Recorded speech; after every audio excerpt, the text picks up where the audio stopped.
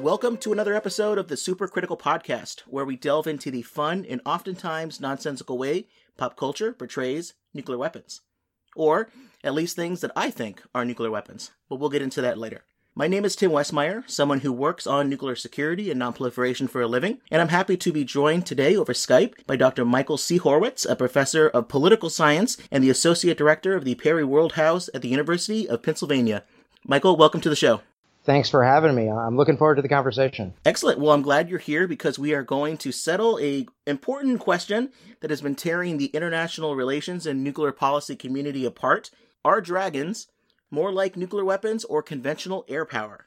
I feel like this question is it's like North Korea, then this, then Iran kind of right now. Yeah, I think, that's what's trending on Twitter, I'm pretty sure. So specifically, we're going to be talking about the dragons as portrayed in the book series A Song of Ice and Fire, written by George R. R. Martin, and the Game of Thrones television series on HBO, which is currently on its final season right now.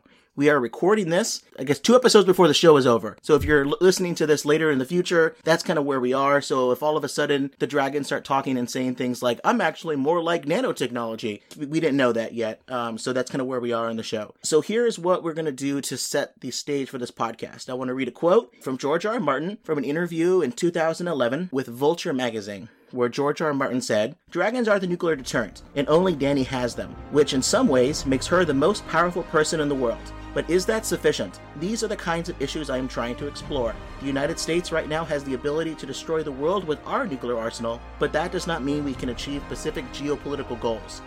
Power is more subtle than that. You can have the power to destroy, but it does not give you the power to reform or improve or build." So Michael and I are such big fans of Game of Thrones, to the point now where we have written articles that basically start with that same question and then test whether or not this statement plays out as we would expect in the story. So my article is in the Bulletin of the Atomic Scientist, originally published in 2014, but republished last month with the final season. It argues that the dragons are actually nuclear weapons. But Michael, with Matthew Furman at Texas A&M University, have an entirely different opinion that they expressed in the Washington Post on April 12th, 2019. Michael, where did this idea for your article come from? And kind of maybe you want to talk a little bit about that before we proceed and kind of why you decided to take this task upon yourself. I mean, I'll be honest, it started at a bar. All good ideas do. Matt and I were at an academic conference and during season 7, and we were talking about Dany's invasion of Westeros and how it was going and the silliness of the plot to get a white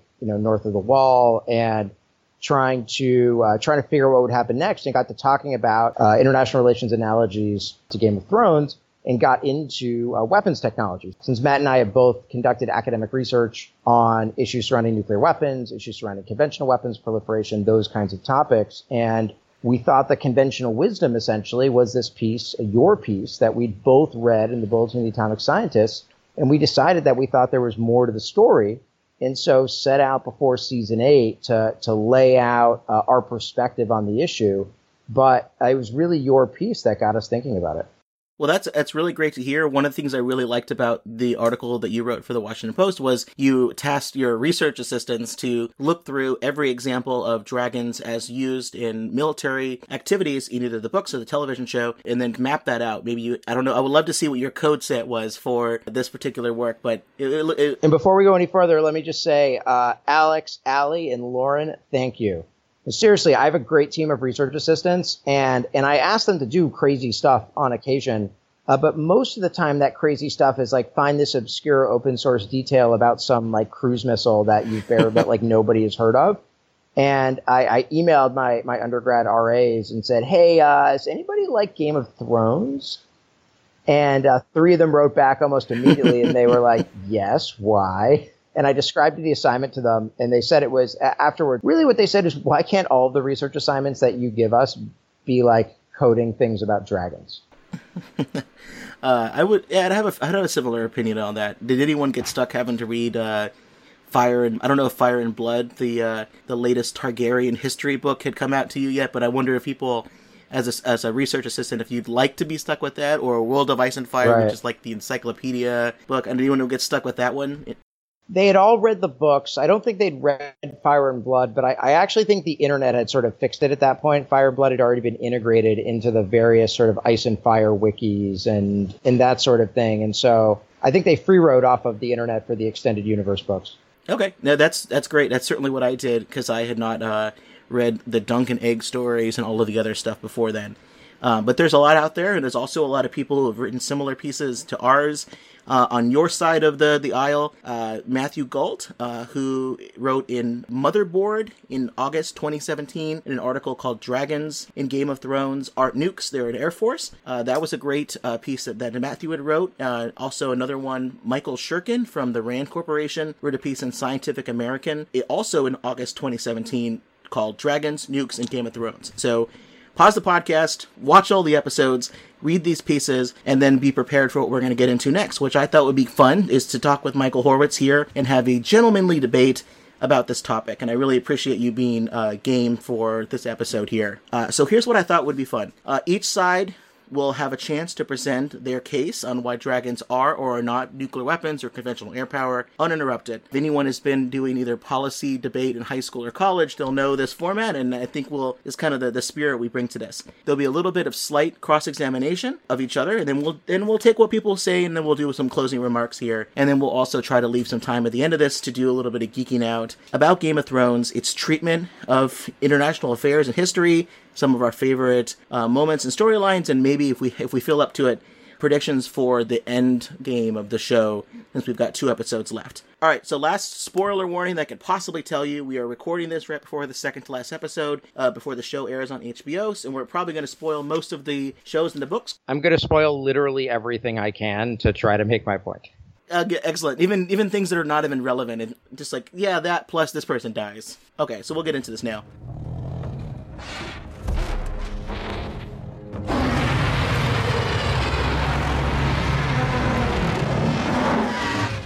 Dragons are living, fire-breathing metaphors for nuclear weapons. I advance this case along 2 separate lines of reasoning. First, on a strategic level. Second, on a narrative level. First, on a strategic level, how wars are fought and won with dragons. Dragons do not have a monopoly on violence in the show and the book. We see prolonged conflicts fought conventionally without dragons, but I'll contend that dragons are best thought of in Game of Thrones as slow-moving, heavy bombers, similar to B-52s, that can be struck down with some creative defenses, but once unleashed, will utterly decimate an enemy's forces and cities at a speed and scope far, far beyond anything else in that world. The very definition of a nuclear weapon. Aegon the Conqueror used just 3 dragons to compensate for being completely outnumbered to unite most of the separate kingdoms. Of course, as Michael noted in his Washington Post piece, I love this, 38% of the uses of dragons in the Game of Thrones universe were used in strategic bombing campaigns, such as Aegon the Conqueror melting Harrenhal Castle to ruin. Harren the Black thought this castle would be his legacy. Greatest fortress ever built. Tallest towers, the strongest walls. Look at it now. A blasted ruin. Do you know what happened? Dragons? Yes. Dragons happened. To me, this is as close as a nuclear attack you're ever going to get in this setting where castles equal cities. But one might ask, hey Tim, if dragons are nuclear weapons, and nuclear weapons primarily function in our world as a deterrent to conventional war and other nuclear attacks, which, thank God, how are dragons still nukes? I think that nuclear weapons function, yes, mostly as a deterrent in our world today, but it wasn't always thought of this way. They used to be considered just large conventional bombs in the early parts of the atomic age by the U.S. Army and the Air Force. It took decades of work by concerned citizens, and the emergence of a deliverable second strike from the Soviet Union with hydrogen bombs before the taboo against the use of nuclear weapons found solid ground. But nevertheless, as long as they existed, the power of dragons during the reign of the Targaryen kings prevented most threats to the crown. I do not want to discount over 150 years of relative peace in the Seven Kingdoms.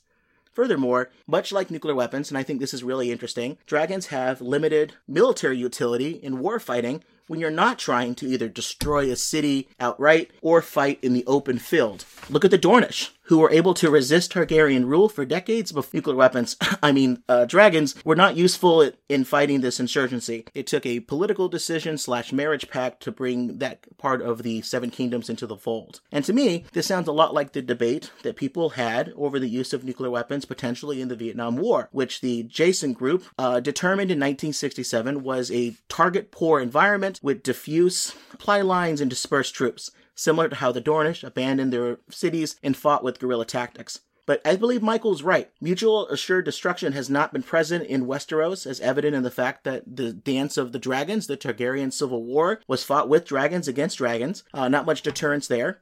And the Night King in the show, he's got his own nuclear Viserion and took down the wall. But I think the major reason why dragons don't serve a mutually assured destruction or mad role is either in the Targaryen Civil War there were too few of them to inflict enough damage on the other side to deter their use, or the Night King and Cersei, for example, they don't really understand the concept of deterrence because they don't have anything of value that we could hold at risk. You know, the possession of nuclear weapons in our world doesn't automatically mean that you have deterrence against all attacks and kind of whatever you want to do on the international stage. You need the means to deliver the weapon to the target, communicate and demonstrate your intent to use the weapons, and protect your arsenal from attack. Now, the Night King is on this cosmic quest to bring death and does not care about his zombie army, and Cersei has already set fire to her own city and hates her citizens. She's proven herself to be either an irrational actor or one who does not see a way out of her situation that could not involve fighting it out to the last person. While I would agree that we have seen dragons deployed as conventional air power or close air support to ground troops as shown in the show, which is awesome because those scenes look great, it's important to not forget one critical factor. So far, Daenerys has chosen to hold back from embracing the fire and blood in her veins and unleashing the full power of her nuclear arsenal. She could decide to burn King's Landing to the ground in an hour, but her advisors have thus far been successful, again, thus far, in encouraging her to not look at that course of action. Well, we've got 2 episodes left. Finally, I think, and this is what to me is really important, is on a narrative level why I think dragons operate like nuclear weapons. So what role do dragons have in the overall story that George R. R. Martin or the showrunners on HBO are trying to tell? So I think the books and the TV show are first and foremost pieces of art, not documentaries or military field guides. So as the quote I read at the beginning of this podcast shows, George R. R. Martin is very interested in talking about rulers and power, what makes a good ruler. How can one, once on the Iron Throne, achieve specific geopolitical goals and wield that power to reform or improve or build? How do you create a better world? Like nuclear weapons in our world, dragons are not particularly very good at these tasks. I would argue that one of the central themes of Game of Thrones is that war sucks. You know, there are opportunities in war, for sure, to achieve personal glory. Sometimes war may be a necessary evil to fight ultimate evil, and the Song of Swords may be pleasing to some people's ears, but ultimately violence and war makes broken men of us all in the end. Characters who unleash violence on others will carry those scars with them for the rest of their lives. Violence is a disease that infects our enemies, innocent bystanders, and ultimately oneself. And I think that thinking of dragons as a conventional air force doesn't necessarily do this message justice. And lastly, I would agree with the concluding section of your article, which is where you say having the most destructive weapon in the land does not guarantee political victory. So I would argue that this is more or less the point that George R. R. Martin is making by deploying dragons as nuclear weapon analogs. Anyone claiming nuclear weapons are panaceas that will solve all of your foreign and domestic policy problems are as foolish as Cervantes, and he was an actual fool. As George R. R. Martin said in a 2014 interview, which I think was in response to my article, which if that's true, and I've heard that through the grapevine, this may be my ultimate thing I should put on my resume. Yeah, that's pretty amazing. Pretty cool. Dragons are the ultimate weapon in the world of Ice and Fire. They're controlled by only a few people. You can win wars with them, win battles with them, but this does not mean that you can govern successfully with them, build a successful society and culture. In that sense, they are like nuclear weapons. We could wipe ISIS off the map tomorrow if we wanted to use our dragons. Still, when do you do that? Do you ever do that? What are the moral ramifications? What does that do to you? I rest my case, and I yield my time to my friend, Michael. Thanks. I mean, that's persuasive. Should we just get a beer? No, I mean, I want to hear the other side, because the article that you wrote and then that Matthew Gault wrote certainly lay out a very strong case for why we should think about these things in different ways.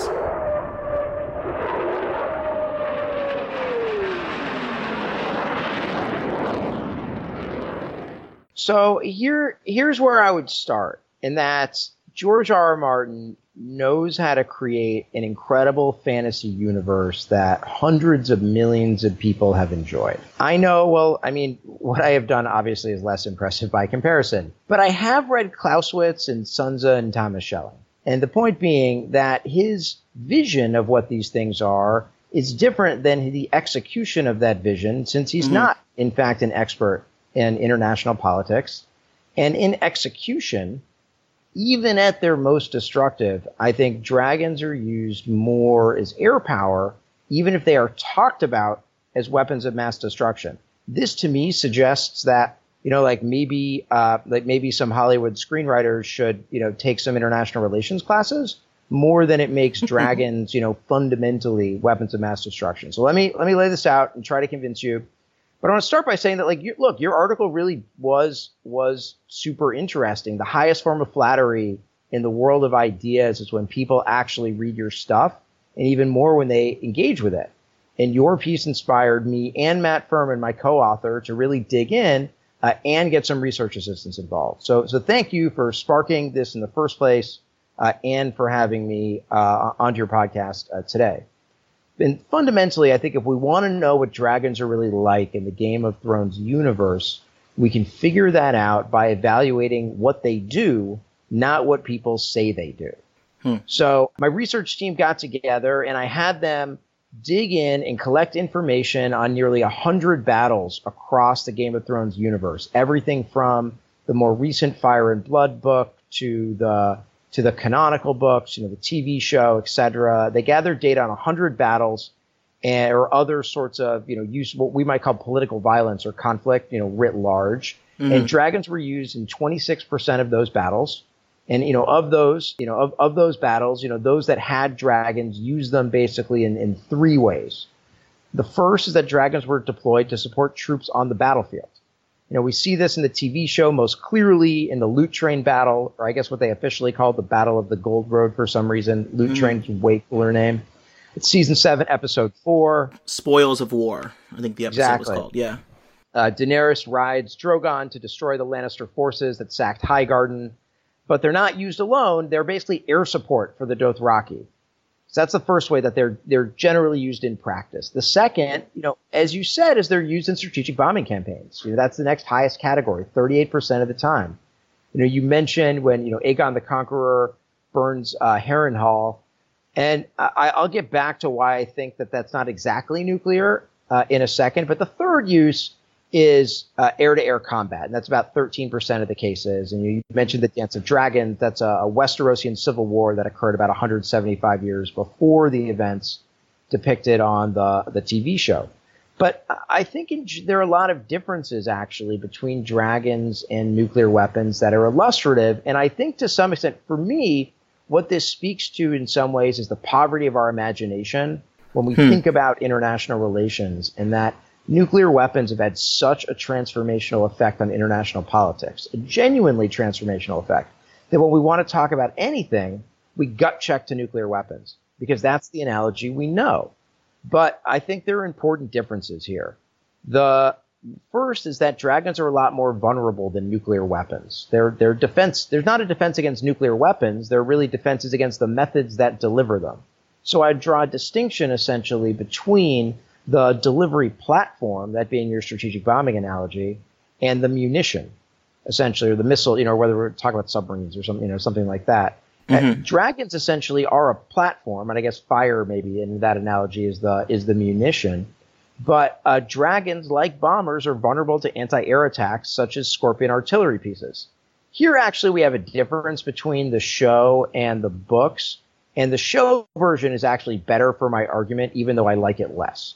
And that in the books, a Dornish scorpion bolt brings down the dragon Meraxes in the First Dornish War, and that is a remarkable event in the history of Westeros. It's a lucky shot essentially that goes through the eye of Meraxes, and that takes down the dragon and its rider, one of Aegon's wives/sisters, and it's this remarkable episode, but in the books, we're led to believe that dragon's skin is essentially impenetrable, that the only way to take one down with scorpion bolts is to use them, is to directly hit the eye. And we know this since there have been naval forces before the episode last week that actually used scorpion bolts to try to attack dragons.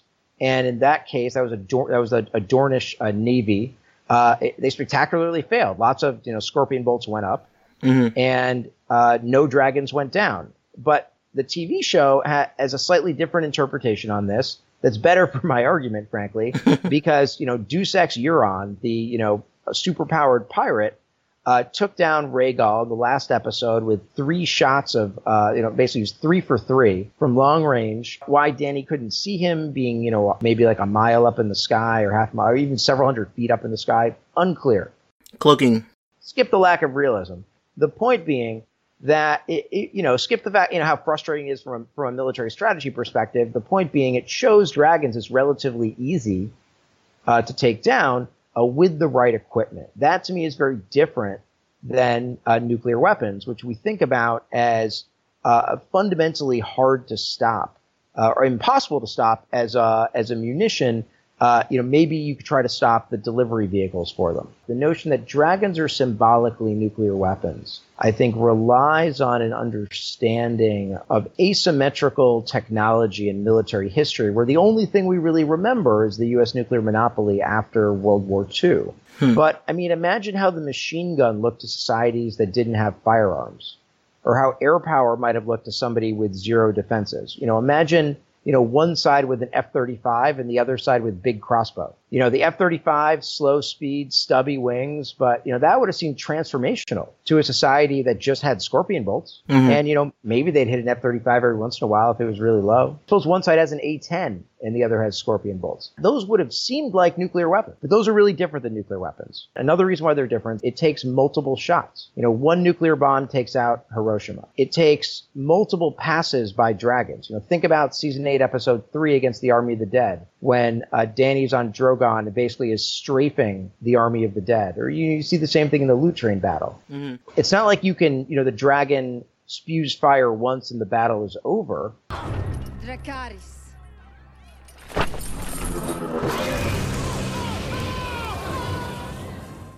Even when you're trying to do something like burn Harrenhal, it takes multiple passes. So to me, I can buy the notion of dragons as potentially heavy bombers. Although in the book universe, I think they're actually a lot more maneuverable than that. They're more like multi-role fighters. That might be too nerdy even for us. But taking the dragons as strategic bombers analogy, I think that makes them more like the conventional firebombing of Tokyo or Dresden. And those are horrific events, but it takes a lot of bombers and some time to do it. It's not an immediate one-shot kind of deal. And that, to me, makes dragons, fundamentally very different than the nuclear weapons. And so given that the use of dragons at the end of the day looks more like air power, and in some ways mostly looks more like close air support than anything else, I think the analogy between dragons and nuclear weapons is only one that makes sense if the only technology we know about is nuclear weapons. But I think there are lots of other possible analogies out there, and it's more instructive, relatively, to look at how they're used rather than how they're talked about. And I'll stop there for now. Okay. Well, I think that is a very, very compelling case. So for you, if the dragons were to be more like nuclear weapons, it would have to be that they breathe fire, one good burst, and that kind of is a city gone, or a large part of the battlefield gone. So to you, would that be one of the ways? Yeah, that'd be, I would think about them more in that way. I think the two things I get hung up on most, one is this notion of like one shot versus multiple shots. And I guess if we want to go like deep, we can talk about like Davy Crockett, like backpack nukes or like tactical nukes, like whatever. I'm sure there's a rabbit hole there. But I think the other thing is that I think, dragons in some ways are platforms rather than bombs. They're platforms that carry their own, essentially like self-fueling bombs or something. But yeah, that to me means that the more direct analogy is more like air power, and that's fundamentally how they're used. There's some instances we see in the Game of Thrones universe where actors are, say, deterred from challenging the Targaryens because they're worried about dragons. Like that absolutely happens. but they also are willing to face them on the battlefield. And in the Dance of Dragons, you certainly don't have deterrence. And I don't think it's because there's too few dragons. I mean, that's, you end up with dozens some odd dragons, I think, throughout that are sort of on the battlefield in one way or another. Mm-hmm. The world of Westeros, at least, like, that's a lot. That is true, yeah. For the size of their armies. So I want to ask you a little bit about, you mentioned the platform argument, and I think that that's interesting because, to me, a nuclear weapon is a device that goes boom, supercritical boom, plus the delivery system. Like, I don't think of nuclear weapons, they're warheads or bombs plus the thing that gets them there. To me, if you don't have those things, they're basically just, they're very dangerous paperweights. So for me, you're right, there's no defense against a nuclear weapon in our world. If you're at ground zero, duck and cover is not going to help you. And there's no defense, I would say, against the same thing with dragonfire, which it seems in the show and in the books, it's something different. It's even hotter than wildfire. It's something that can melt stone. It's this category that people fear and conceive right, there's of something differently. Magical about dragons. They come from Valyria. Right. There might be spells involved. There's something else. So the thing that I think is interesting to me is, I don't necessarily discount that particular piece because I think, you're right. A well-placed javelin here or there or a magic scorpion launching device system can disrupt the delivery of those things. But it'd be the same thing to me as if we are kind of moving back. We're not in the modern, most recent world where submarines are so hard to hit. So there is no strong way to destroy those particular delivery systems. I kind of think of dragons as, bombs plus delivery mechanisms in the early part of the atomic age. So the idea in the Dance of Dragons that they would, exchange nuclear attacks back and forth is kind of how I think maybe people thought of, well, like in the days of Dr. Strangelove, the idea that, a bomber would take an X amount of time, hours to get to the next location.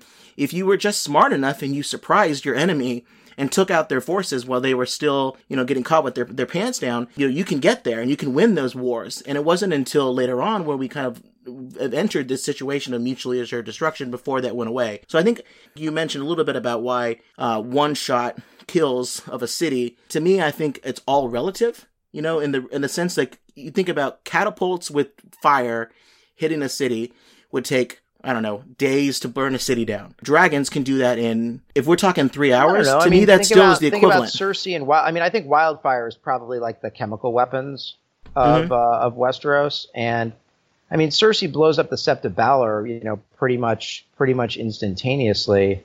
I mean, I don't know if you saw the preview for the coming episode, but it sure looked like there might be some barrels in the Red Keep kicking around. So who knows? Maybe we'll see some more.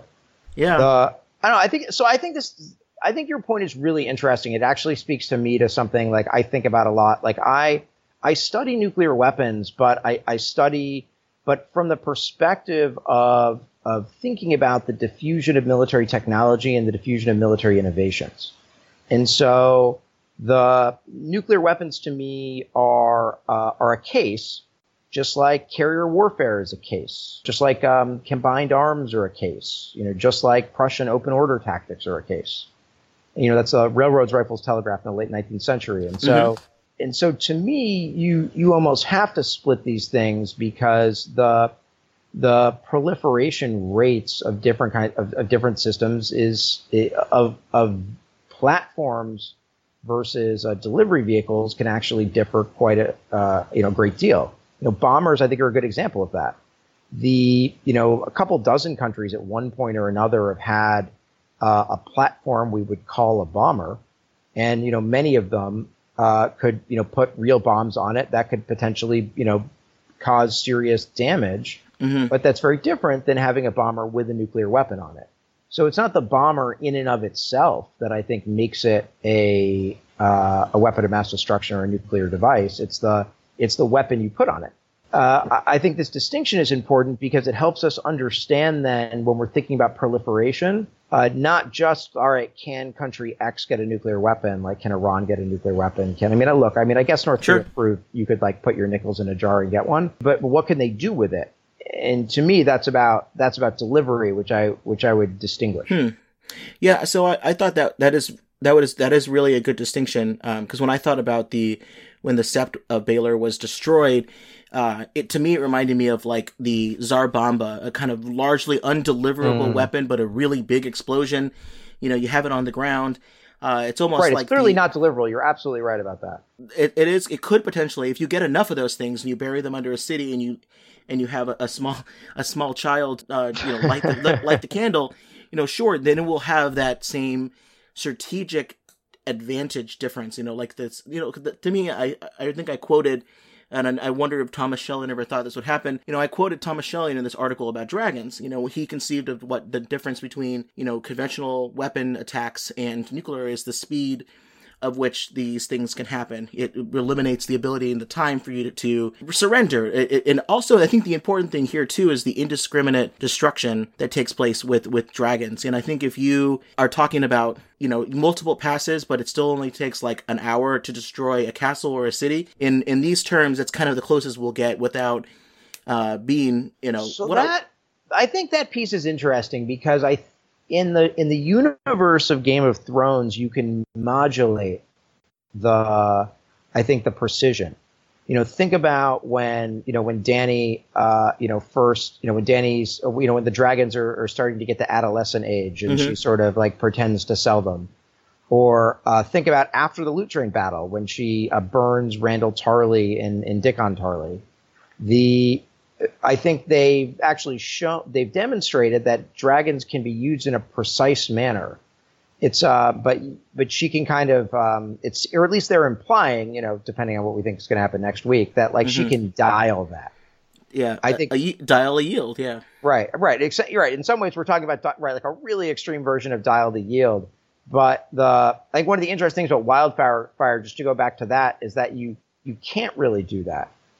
In part because it might not just burn out, it might burn in other directions. I mean, that was Tyrion's whole point before the Battle of the Blackwater, was how dangerous wildfire was and how uncontrollable it was. Which is one of the reasons why we don't see chemical weapons being used as much on the battlefield. Right. We don't know which way the wind will blow. Weapons aren't good battlefield weapons. Right, exactly. And it's not clear how you deliver wildfire either, right? Like I guess you need to like drop a barrel and then like drop a match on top of it somehow. Yeah. Like I don't know, like how that would work from a battlefield perspective isn't clear. They're really only good as like a last ditch, like I will blow this car up. You know, I will blow this city up. You can't, I'm going to take my bat and ball and go home. Yeah, I think there is some example in the World of Ice and Fire, the encyclopedia book for Game of Thrones, which I actually really like. It's written from the perspective of a maester, and there's an example of a Targaryen king. So after the dragons are defeated, and they're still trying to get Dorne, to bring Dorne into the fold, and they're like, well, what we'll do is we'll just make a bunch of wildfire, build these giant platforms, these towers that will spit wildfire into the Dornish cities, and that'll be our versions of like mechanical dragons. But they decided to build them in King's Landing and then march them south through a desert, and they all broke and they all died. Yeah, that's a terrible plan. Yeah. Do you think, before we kind of get into our closing remarks, do you think that the dragons, from your perspective of an analyst in military history, have been used strategically? Like if you were the Tyrion of this world and you had the ability to use the painted table and come up with a better plan for how to use the dragons if you want to, as conventional air power, how would you go about doing that in a way that's different than the show? I mean, I think in retrospect, like thinking about the show, like Dany should have gone to King's Landing immediately. They had no scorpions at that point. Cersei wasn't ready for them. You wouldn't have actually needed to, I mean, maybe you wouldn't have needed to burn down the Red Keep, but there also weren't a lot of civilians in the Red Keep. And I think given the precision of dragons, you could have probably, I mean, this is a world that's been at war constantly. Like even during the reign of the Targaryens, as the Fire and Blood book makes clear, there's essentially there's constant civil war, and certainly low level political violence is ongoing, like on the regular. It's not like if a dragon showed up at the Red Keep and burned it down that people would say, "Oh my God, we've never seen anything like this before." That's just like a return to the old normal from that perspective. So I actually think Tyrion's made many mistakes in season 7 and 8, and hopefully hopefully there will be a story and an explanation for that. I think one of the key things here is that maybe he doesn't understand the ability to modulate. Which is interesting because he really, on his resume, says dragon expert. You know, he's read all the books. There's a rumor in the books that he's going to be the one that's going to finally make harnesses for the dragon riders. He might be one of them, you know, that kind of stuff. Yeah, I feel like the Tyrion is a secret Targaryen thing. That ship has sailed certainly for the TV show. I mean, who knows about the books? Yeah, it'll be interesting to see how that goes. I'm a believer that I think that theory works on a narrative level. I always ask that question: Does this theory it cool, but does it also work for the story? And I think it might, but it also might be a point where there's a fatigue of too many secret Targaryens out there in the books. I don't know, we'll see. All right, so let's do our closing remarks here, because I enjoyed the conversation, but I think I'm convinced in some places, but I still have my case here. So I personally think that the analog, and this is the one thing that's so important to me, and I also interviewed Michael Shurkin, the author of one of the other pieces. He was going to be on the podcast, but he's traveling right now, and one of his main cases that he made was, dragons are not equivalent to nuclear weapons. They're not going to be the exact here and there. You're right. They can be dialed down. They could be used in these particular examples, but, as an analog of what does it mean when someone sees these types of military tactics being used and these advantages, and how people think about this as something that's, you get to the reaction that Jamie had, which is, how do we possibly fight something like this? And the reaction you get to that. I don't think the analog is perfect. It's not one-to-one, and I think the gods that George R. R. Martin is not writing a 7-part treatise on the dangers of nuclear combat, but I think he's really good at picking and choosing the things he wants to inspire him, whether it's elements of history, other works of fiction, or nuclear strategy. So to me, I would certainly love to send George R. R. Martin to a nuclear strategy course at Perry World House for a while, have him audit one of your courses to improve that analogy. He's more than welcome. Yeah, so I think that would be perfect. But I think the nuclear themes are still there, and they make it really interesting to talk about for the fans of the show and of the books and students of these history issues and nuclear policy issues. Because to me, nuclear weapons they're not panaceas that solve foreign policy and military challenges. And I think that, as you're certainly correct, that people have only the memory to think of something that's really powerful as a nuke. You hear about that talked about quite often. I'm also the guy that wrote an article for the Bulletin about how the Death Star is a nuclear weapon. So I'm just as guilty of any of these things as anyone else. I feel like Death Star, you're closer. Yeah, probably. I mean, like Planet Killer, like that's not bad. At least in spoiler alert for Rogue One, they dial that down to city level destruction, which is kind of interesting. I did not know it could do that. Right. But to me, on a strategic level of kind of what the message of, like, these things are really powerful in certain examples of military tactics, but they're not so helpful in other types of things you're trying to do, which is like fight a counterinsurgency, whether it's in Dorne or Marine. I think that level is super interesting as from a military and strategic side, but they're also not very good at convincing people that your policies are right. At a minimum level, you can make that case that a lot of other really powerful weapons could make a similar case. But when you combine the narrative level, the message that George R. R. Martin's trying to say, which is, dragons are a thing that could be used indiscriminately, and also sometimes you can't really control it. Dany thinks about her own children, which she considers the dragons her children, after they start to eat the children of shepherds out in Marine. She locks them up. She doesn't know what to do with them. She loses positive control on negative control on all of her different dragons. I think that on a narrative level, dragons as nukes is really the place that this will be done justice. But I'm also really happy that the show and the books deploy the dragons in scenes that make them look like more conventional air power, because no one really wants to watch dragons melt stone for 8 seasons of a television show. Maybe for like a one-off type thing. But yeah, so that's my case, and I'll stick to that. So I think I actually just want to pick up on a couple of things, and the first is, your comment, what does it mean when people say these, see these things, thinking back to Jamie. I faced them in the field.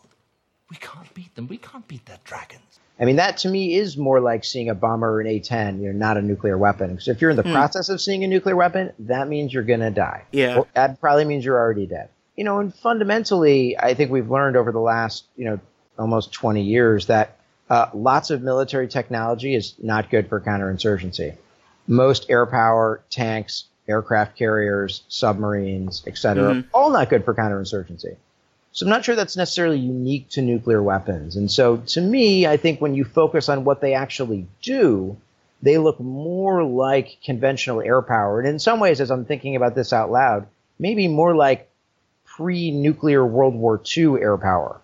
where you have strategic bombing options, dive bombing options, close air support options, those kinds of things. But I actually think there's a lot of truth to what you say at the narrative level, in that I think Martin probably is thinking about nuclear weapons, because when people, my critique before that, we tend to reduce all powerful, when we think about like, oh, this is like a super powered thing, oh, it's like a nuclear weapon. That probably means that is what he was thinking about. And, that is probably what some of the, writers involved in the show are thinking about. And that makes that, I think, powerful from a narrative level, even if, when used in practice, I think they look more like air power. Yeah, and the type of story you would tell with just, if we wanted to make these equivalents of nuclear weapons, that's just not that interesting. Right. The idea that, oh, well, this dragon, if it sneezes, that castle will be destroyed in a second, that is not as compelling as you add elements of danger and vulnerability to these things. And I really wonder in the books, at what point are they going to make the dragons more vulnerable? To me, I think what's going to happen is that they're going to make the dragons vulnerable because someone's going to be able to steal one of them. Right. And I think ultimately that will, it's funny, the show makes your argument for conventional air power much stronger. I think, we'll see, hard to predict anything in these days, but I think the book will make the argument that dragons are more like nuclear weapons actually more of a stronger case because of interesting. When the dragons are turned against her, similar to what the Night King did with that dragon. That, I think, to me, didn't go anywhere other than the wall being destroyed. Right. Be in a situation where whether it's maybe the dragon horn works or doesn't work, that Euron is having Victarion bring over, or it's just some other place where the Night King knows how to warg or something because he's a former Stark and he can now take over a dragon. Things like that I think are probably going to be a case that analogy will make a little bit more sense on different narrative levels. But we'll see. And I'm looking forward to seeing how the show ends in the next couple of weeks. Yeah, absolutely. I'm super excited. So separate from our discussion, now that we can get back to being friends here, so I have a couple of different questions. You spent time tasking your RAs with, looking at Game of Thrones. Why do you think, as someone as yourself who, thinks about these things on a regular basis, why is Game of Thrones and the books and the show, such a rich source for international relations and military think pieces? Why does this work as opposed to, any other kind of fantasy out there that's generally pretty popular? I mean, because it's a great human story. It's a story about family. It's a story about identity. It's a story about war, and it's a sprawling story that covers a continent and has significant political intrigue. And that the show has been criticized, actually a fair bit at this point, I think, for leaning away from some of the fantasy elements of the books. And I actually think that criticism, at least up to what we've seen so far, is reasonably fair. But that's because what they really want to talk about is politics. Mm-hmm. They really want to talk about backroom deals. They really want to talk about alliances. They really want to talk about assassination. They really want to talk about, lots of the, intrigue of politics. And so I think it's not surprising then that this has inspired a whole range of commentary by people like us, in that it's a well-written story. It's a great story, but it's also a big story about politics. Mm-hmm. And, that makes it interesting, I think, for a lot of us to take some of the tools that we have professionally and see how they work in this world. Have you had much reaction of people who maybe aren't necessarily steeped in nuclear policy or conventional air power policy? That's interesting. I had not thought of what conventional air power brings to a military conflict. Because I think that's one of the things I like a lot about talking about these topics with popular culture, because sometimes the show writers and the books and the authors and stuff will think about these things, but also they're very good teaching tools. It helps to get people interested in your topic, and then you can then wow them with, the rest of the why that matters. Right. No, I mean, I think one of the things that I think is fun about writing a piece like that is that, I mean, look, there are a lot more people like on my Facebook page that probably read that than, read, most of the like even dorkier academic stuff I'm normally writing. But I actually think it's important conceptually for academics to try to, bridge the gap to the policy world and to try to use our insights to understand the world around us. I mean, often that means, applying academic insights to conventional political things, but hey, a popular fiction story that, world is transfixed by right now, it's as good as any. Yeah, and I can say that your article and line of argument is working on my friends. I shout out to my friend Eric, who was on one of our podcast episodes where we talked about different kinds of examples of atomic alcohol that has nuclear themes and history or puns or things. Even he messaged me that said, "Hey Tim, I think I'm convinced by this argument. We need what are you going to do about this? Your particular piece." So we'll see what he says after this. Sure. Yeah. Absolutely. Do you think the dragons? Well, I guess which one's left at now? Drogon. Do you think he will survive the entirety of the show? And then in terms of the books, do you think the dragons will make it all the way through the end of the story from either a military standpoint or from, kind of what you think the narrative is going to go to? I personally think they are not. Yeah. I mean, I think it's more likely they'll survive in the books than they will, or at least some of them will survive in the books than in the TV show. Although it's tough to see the scenario though right now in which Drogon, I mean, maybe a Scorpion Bolt takes out Drogon next week, but this coming Sunday. But that's less likely. I have an instinct that Drogon won't survive, but I don't really have. But it's tough for me to imagine the mechanism for that, and so maybe they figure out a way to, bring him somewhere else, or I think maybe the show ends with like Dany on the Iron Throne and Drogon patrolling. But it doesn't seem like that's where we're headed. It makes me think that Drogon's probably, not going to be hanging around King's Landing for all that long. I think it'll be a really good test for my belief that, well, if George R. R. Martin is writing a largely, anti-war story, and I get that idea from one of my favorite Game of Thrones podcasts, which is called the Boiled Leather Audio Hour, which is done by Stefan Sasse, who's a scholar of literature in Germany, plus Sean T. Collins, who writes for the Rolling Stone on Game of Thrones, and they make a really compelling case for why George R. R. Martin is writing essentially, not a 100% anti-war narrative, because he was a conscientious objector, but still believed that he would have fought against the Nazis. But that if it's a good test for my idea that dragons are the equivalent of nuclear weapons in this anti-war narrative, if the show ends with the dragons surviving or not. So whether it means that they meet a sad end in the show or the books, or how that ends up going. So if she is on the Iron Throne and there is a dragon circling, that'll be I think a pretty strong case for why the show is not trying to go on this line. I have this weird prediction where I think the dragons will die, but one of the last shots of the show will be showing some kind of hidden cache of dragon eggs somewhere in a nest. Sure. Like, oh, what's going to happen next? Yeah, I could totally imagine that. Yeah, dear God, George R. R. Martin, if you are listening, I know lots of people say this, but please finish those books. That'd just be terrific. Right. If you feel comfortable and it's working out well, do it. And then, also maybe put a footnote or here or there about why dragons are actually nukes and why. Would be great for my case. All right, so we usually do on this podcast is we have a consistent rating system. It's usually through a 1 through 5 rating, but we also like to tailor it. Since we get super critical about the content, I like to tailor the scale of what it's on. So for this one, we'll keep it simple. 1 out of 5 dragon eggs. Because 1 dragon egg will be good enough to provide you with cheap transportation and companionship during the long night. But a whole nest of eggs will give you what you need to win the Iron Throne. So for you, 1 out of 5, how would you rate the show overall in terms of your fandom and joy? I mean, I don't see how it could be anything but a 5 when I think about the amount of time I have now spent, reading the books, watching the show. Like if time in some ways is our most precious commodity and there's lots of media out there to consume, my very sincere frustrations with season 8, episode 4 aside, the show has been unbelievable in the way that it has, like all great shows do, in the way that it is really brought people together, and at least right now is the only show like that it feels like everybody's watching. So 5 out of 5 for me.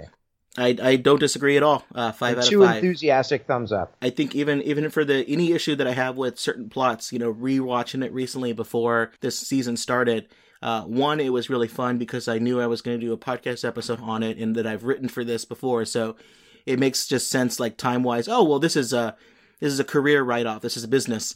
Right, yeah, obviously, clearly. Yeah. That was justification I used for the wife, anyways. Who likes Game of Thrones, but I think it's tired of me talking about nukes during the episodes. Fair enough. But just overall, I think the show, when you rewatch it, the scenes you don't like, you just kind of skip forward, and I think there's enough there that makes it a 5 out of 5 for me. And, another thing we tend to do on the podcast episodes is if people like the content we're talking about and they like Game of Thrones, for example, some recommendations for people to check into additional things. So I've got 3 quick ones.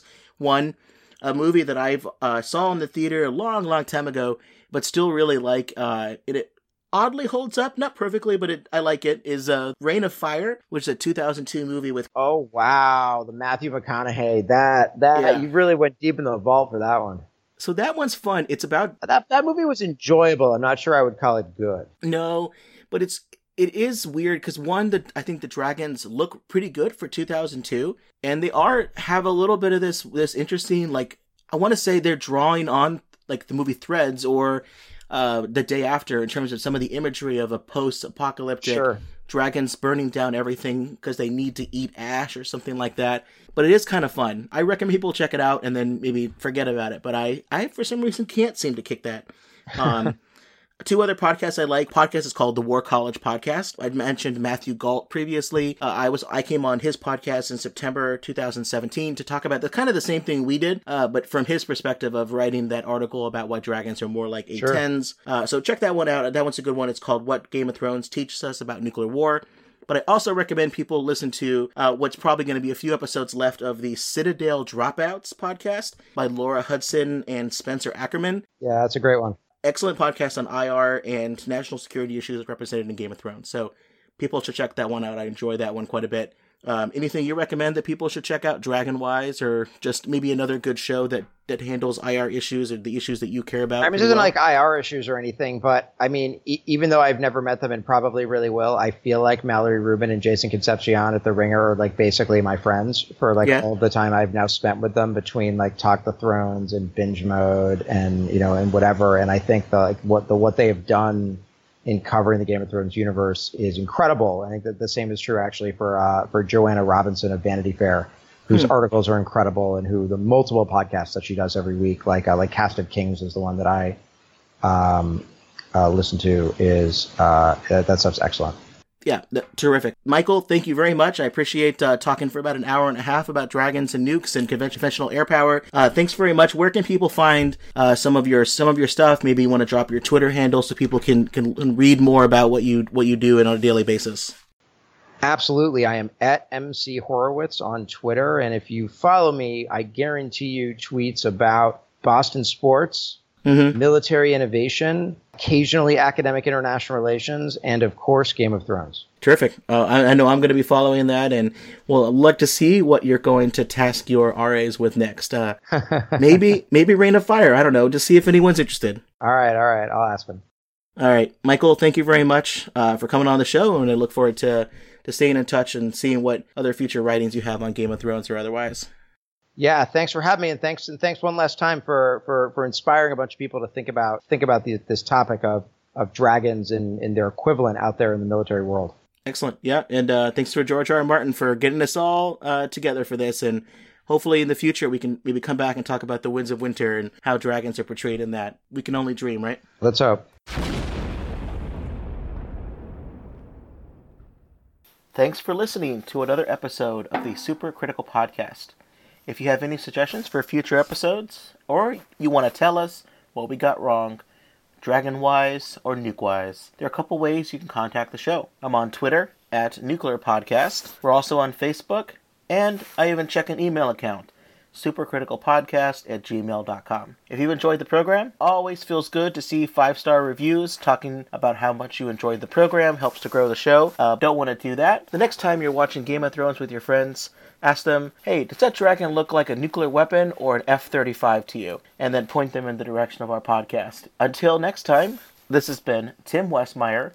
And remember, if it's pop culture and radioactive, we are bound to get super critical about it. Have a good one.